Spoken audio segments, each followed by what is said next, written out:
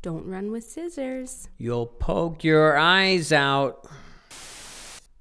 Hello and welcome to Some Assembly Required, our podcast over here at Waynfleet BIC Church, where we discuss life through the lens of our Anabaptist roots. My name's Julie Adams. I'm your host today, and I'm joined by Pastor Pat Hand. Welcome, Pastor Pat. Hey, how are you, Julie? I hope you're having a wonderful holiday weekend. Yes, doing Right? well. Nice to have that extra time with the family. It is. And hi, everybody. Wherever you are, whenever you're listening to this, thanks for being a part of it today. Yeah, we're glad to have you here. This is a great time to connect and to a good review the next day. It is. Keep it fresh in our minds and hearts, right? Yeah, exactly. So we are coming to the end of our On Purpose We series. are. We've got one more week coming up, and looking at 1 Thessalonians chapter 4 and 5. It's been rich. It's been good, practical, vision casting, this idea of Jesus' return and living our lives in light of it. Yes. Wow. That's pretty good stuff. Yes, it is. That should be in the Bible. I think someone wrote that somewhere. I think so. And so, and then this week and next week, we're looking at these small sayings. Yeah. As he's finishing up his letter, he's just giving these kind of in a sense of urgency. He's giving these one-liners that are sermons in themselves, right? And Aesop said, "Good things come in small packages." Yes. And so we've been looking at some of these. Hey. Have you been guilty as a parent of the parent-isms, or did your parents do that? Oh, totally. We said the one just a second ago, don't run with scissors or you'll poke your eye out. Yeah, money doesn't grow on trees. Money doesn't grow on trees. That's Yep. another one. Don't cross your eyes. They'll stay that way. Turn the lights out. Do you pay the electricity bill? Maybe that's not a parentism, but Were you raised in a barn? Yeah. Oh, yeah, I've heard that one. I remember saying to my dad one day, "Dad, can I go to this party?" "Nope, you can't go." And I said, "But everybody will be there." if everyone was doing it, or if everyone was jumping off a bridge, would you go jump with too? them? Yes. And back then, I probably would have, But, it's funny, these different things, And then, of course, the nuclear option was, because I said so. Because I said so. There's nowhere to go with that, that's right? Right. And so here's Paul. He is writing to the church at Thessalonica. And this is a church that he and Silas had begun. You can read this in Acts chapter 17, how the church started there. And so he's shepherding them. He's parenting them as young believers, as a new church. And so he begins to share just boom, boom, boom, one thing after another. There's 6 of them. Yeah. And so we'll look at 3 yesterday and then 3 this coming Sunday. But it was interesting. It's only 22 words. That's it, eh? That's it. He says in chapter 5 of Thessalonians there, he says in verse 16, get this, rejoice always, pray without ceasing, Yep. and give thanks in all your circumstances. That was, he's just dropping these parent-isms, if you will. Yeah. And these were things he wanted them to know. He didn't have time to elaborate. Yeah, it's not flowery, eh? It's No. kind of like the Short and the sweet. quick and dirty, yeah. Yeah. And so he kind of takes those, and then he says, we'll look at it in a moment. He says, for this is the will of God in Christ Jesus for you. So these are the wishes, these are the desires that God has for us to do. That's what he's saying there. He says, for this is the will. And if you look in the original language, it means for this is the desire of God for you. So that's kind of cool. Yeah. So if you look at them, we'll just break them down real quick today. But you look at the first one, rejoice always. Do you always rejoice? No, No? not always. No. I I find it easier to rejoice when things are going well. Yeah, yeah. It's not as easy to rejoice when things don't go well. No, it's not. You know, and yet we can rejoice always. I don't think Paul's asking us to do something we can't do. No. I think we tend to find ourselves in scenarios. I love that candor because it's true. We tend to. I have no trouble rejoicing in good stuff. Yeah. You know, when the weather is nice and you're going somewhere fun and everyone's happy and no one's fighting and easy. So Paul says something to them along these lines. He says in Philippians 3, he says to the church there at Philippi, he says, "Whatever happens, my dear brothers and sisters, rejoice in the Lord." Whatever happens, rejoice in the Lord. And then he says, "I never get tired of telling you these things. And I do, that is, I tell you these things, I do it to safeguard your faith." And I'm thinking, wow, when I was studying for this, how does having a thankful heart safeguard your very faith? And so I dug in a little deeper here. The safeguard there in the Greek language, it means vital. It's a necessarium. It's essential for life. It is. Yeah. It is. It's essential. It's protection. And it's to protect your faith. And the word faith there is interesting. It means simply you. And what he's talking about, what he means as a believer, who we are, our very essence, the very mind of Christ in us is threatened if we don't rejoice always. Oh, wow. Yeah. That is an amazing thought. That's like turning it around the other way, you know, not like, oh, you have to do this or else. Yeah. It's threatened if you don't. That's interesting. Yeah, this is a warning. It's a safeguard. You know, that's the word he uses, a safeguard. Concordia University did a study here recently, and they found out that constant bitterness can make a person ill. Yeah. You know? Holding on to bitterness can affect the metabolism, the immune system, organ function. It can lead to further physical disease. Yep. I would say mental disease as well, or emotional anyway. Yeah. And so there's people that they have difficulty on a daily basis of being able to rejoice always. Yep. They don't see that side of life. They always see the negative. Yeah. You know? Carol and I have a family member in her family that is very much like that. That has really affected their health. Yeah. You know, the anger and the bitterness and the unforgiveness and a negative spirit. It constantly agitates this person.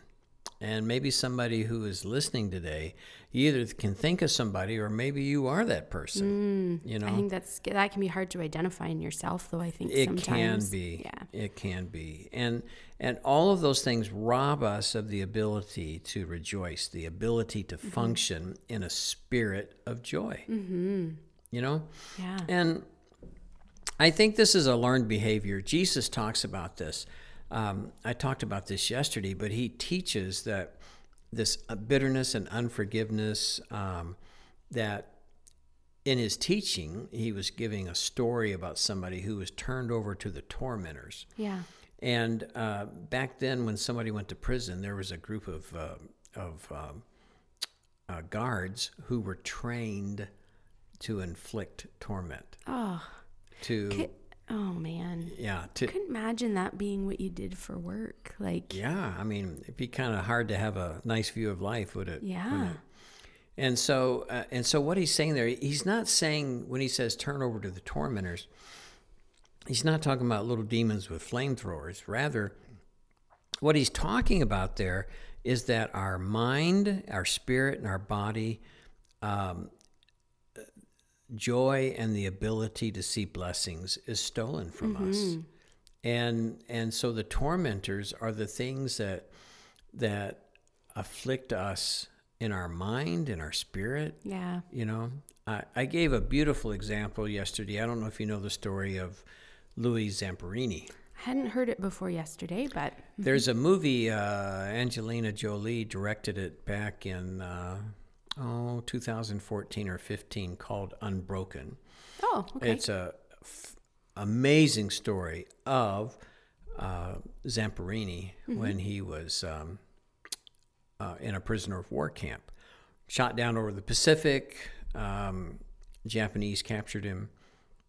And the commandant was especially harsh to him because he was an Olympic star who had joined the service during World War II. And so the indignity, the injustice, things that I could not mention over this microphone that were done to him, and the bitterness and the anger. He used to dream of strangling him, you know. Yeah. And after the war, tormented with nightmares and the hatred of wanting to kill this man. And he went to a Billy Graham crusade and gave his life to Christ. And this supernatural, when Jesus comes into our life, it's a supernatural thing. And he changes us from the inside out. And so he knew what he needed to do. He flew to Japan in the early days after the war, you know, in the early 50s, and found his guards in prison and forgave them and built friendships with them. Wow. But the bird, that was the nickname of the commandant who had been so cruel, he would not talk to Zamperini and would not acknowledge that he had done anything wrong. And Zamperini left there with love for that man and concern and pity for him. And and that's what God does. Zamperini was freed from the tormentors and was rather free to celebrate joy and thankfulness, and he was free to love. Why do you think you wouldn't talk to him? A shame, I'm sure. Yeah. You know? Because don't you think if you knew he came there to offer forgiveness, wouldn't you want to be, I don't know, forgiven or, you know, have some of... Except for those tormentors probably would not allow him to humble himself or allow him to take steps to... and maybe the hatred that he had was torment enough to keep him from... Yeah. I'm sure he didn't enjoy life. Oh, I'm sure not. Right? Even when he was the commandant. So I think it's important that people realize that this idea of always rejoicing, it's not only a learned behavior, but it is something that God does in us. And that we should ask. If we have trouble seeing the positive side of life, we should say, God, I don't think that's from you. Yeah. And Lord, I want to rejoice always. And I think that's something that is a work of God in our hearts that he will do if we'll recognize it. Yes. Right? And then the second thing he says, pray without ceasing. How in the heck do you pray without ceasing? You know? And but you as a mom should understand that. Yes. Right? Absolutely. Yeah. Yeah. So you when Sadie came into this world, your oldest, life changed. Yes. And the baby would cry at night, and you probably woke right up, didn't you? I did. In fact, we tried to keep her in a bassinet in our room, and any little noise, I would be like springing up. So I had to move her out of our room, unfortunately, because I was just up every 10 seconds because anytime she would, you know, snuffle or grunt in her sleep, I was sprang up you and were I up checked. there, and checked on is she them. okay? Is she... Of course she was fine. So we had to give her the boot so that I could. And she cried loud enough when she actually needed something that there was no missing it. So you could be in a deep sleep and you would hear the baby cry. Oh, yeah. Because you, even in sleep, you were the background apps were running, right? Yes, you know, and the Mama app, and you would wake right up and respond. You were a mom. You are a mom without ceasing. Yes. All right. And I will be until you're gone. The day I pass. Yep. Yeah. And I think it's a powerful truth because That's exactly what God is asking us to do. He wants us to develop this spirit, this idea of being in contact with God throughout our day. Like a constant running dialogue. It is. Yeah. It is. And really, my iPhone is probably the best example. I can be doing email, I can be online, I can be doing a phone call. Yeah. And there are apps that are running in the background. Yep. That I've brought up, And it's the same way with us. There's this, I love what you called it. It was for you, the Mama app. Yeah. For us, it's the prayer app. Yeah. It is developing the spirit of prayer. Yeah. That we can slip into and out throughout our day. Yep. Wherever we are, driving down the road, yeah, mowing the yard, working in the kitchen, doing homework, out on the athletic field. Wherever we are, we can slip in and out of talking to God and hearing from Him all day long. Yeah. And it's a beautiful, beautiful thing that God is so willing for us to be able to do. And desires it. Pray without ceasing. And then the last thing he said, give thanks in all circumstances. That was no fun. No. We talked about this once before, I don't know, several months ago. And I remember that. And I remember one of the main things you said was not for all circumstances, but in all circumstances. Yeah.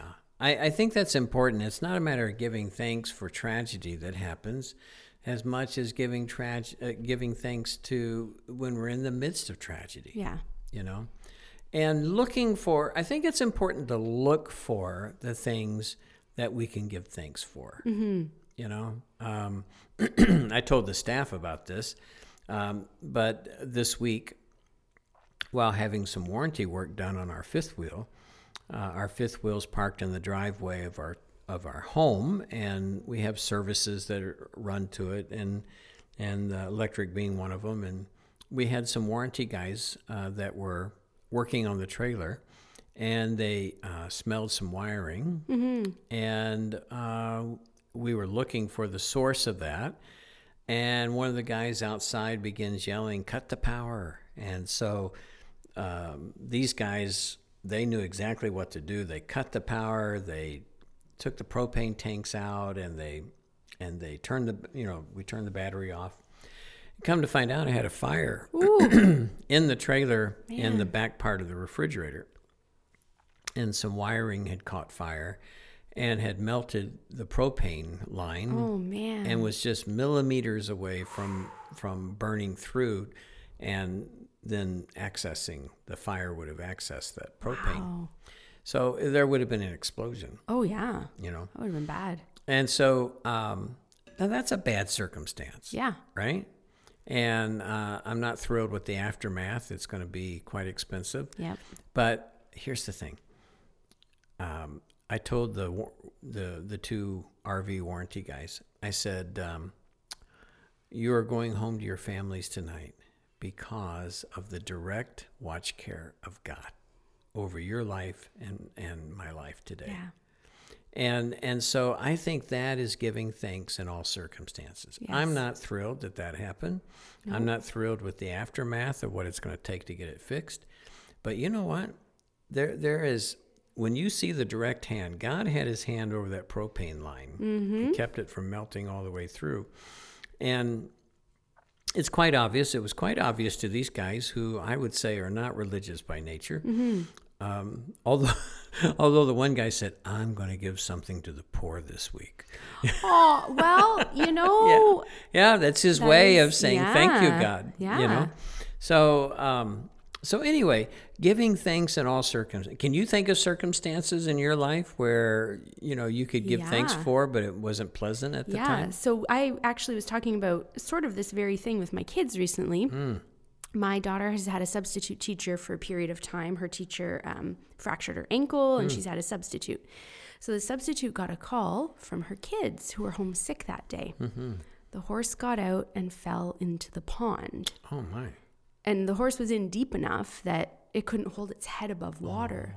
So the two kids, this was a couple weeks ago, so it was cold, hopped in the freezing cold water and held the horse's head above water. Oh my goodness. Until her husband could leave work and go and strap the horse to the like a tractor. I think it was a four-wheeler, and help pull the horse out of this muddy pond. Wow. And so, I said to my kids, like, was it good that her children were sick at home? No, of course not.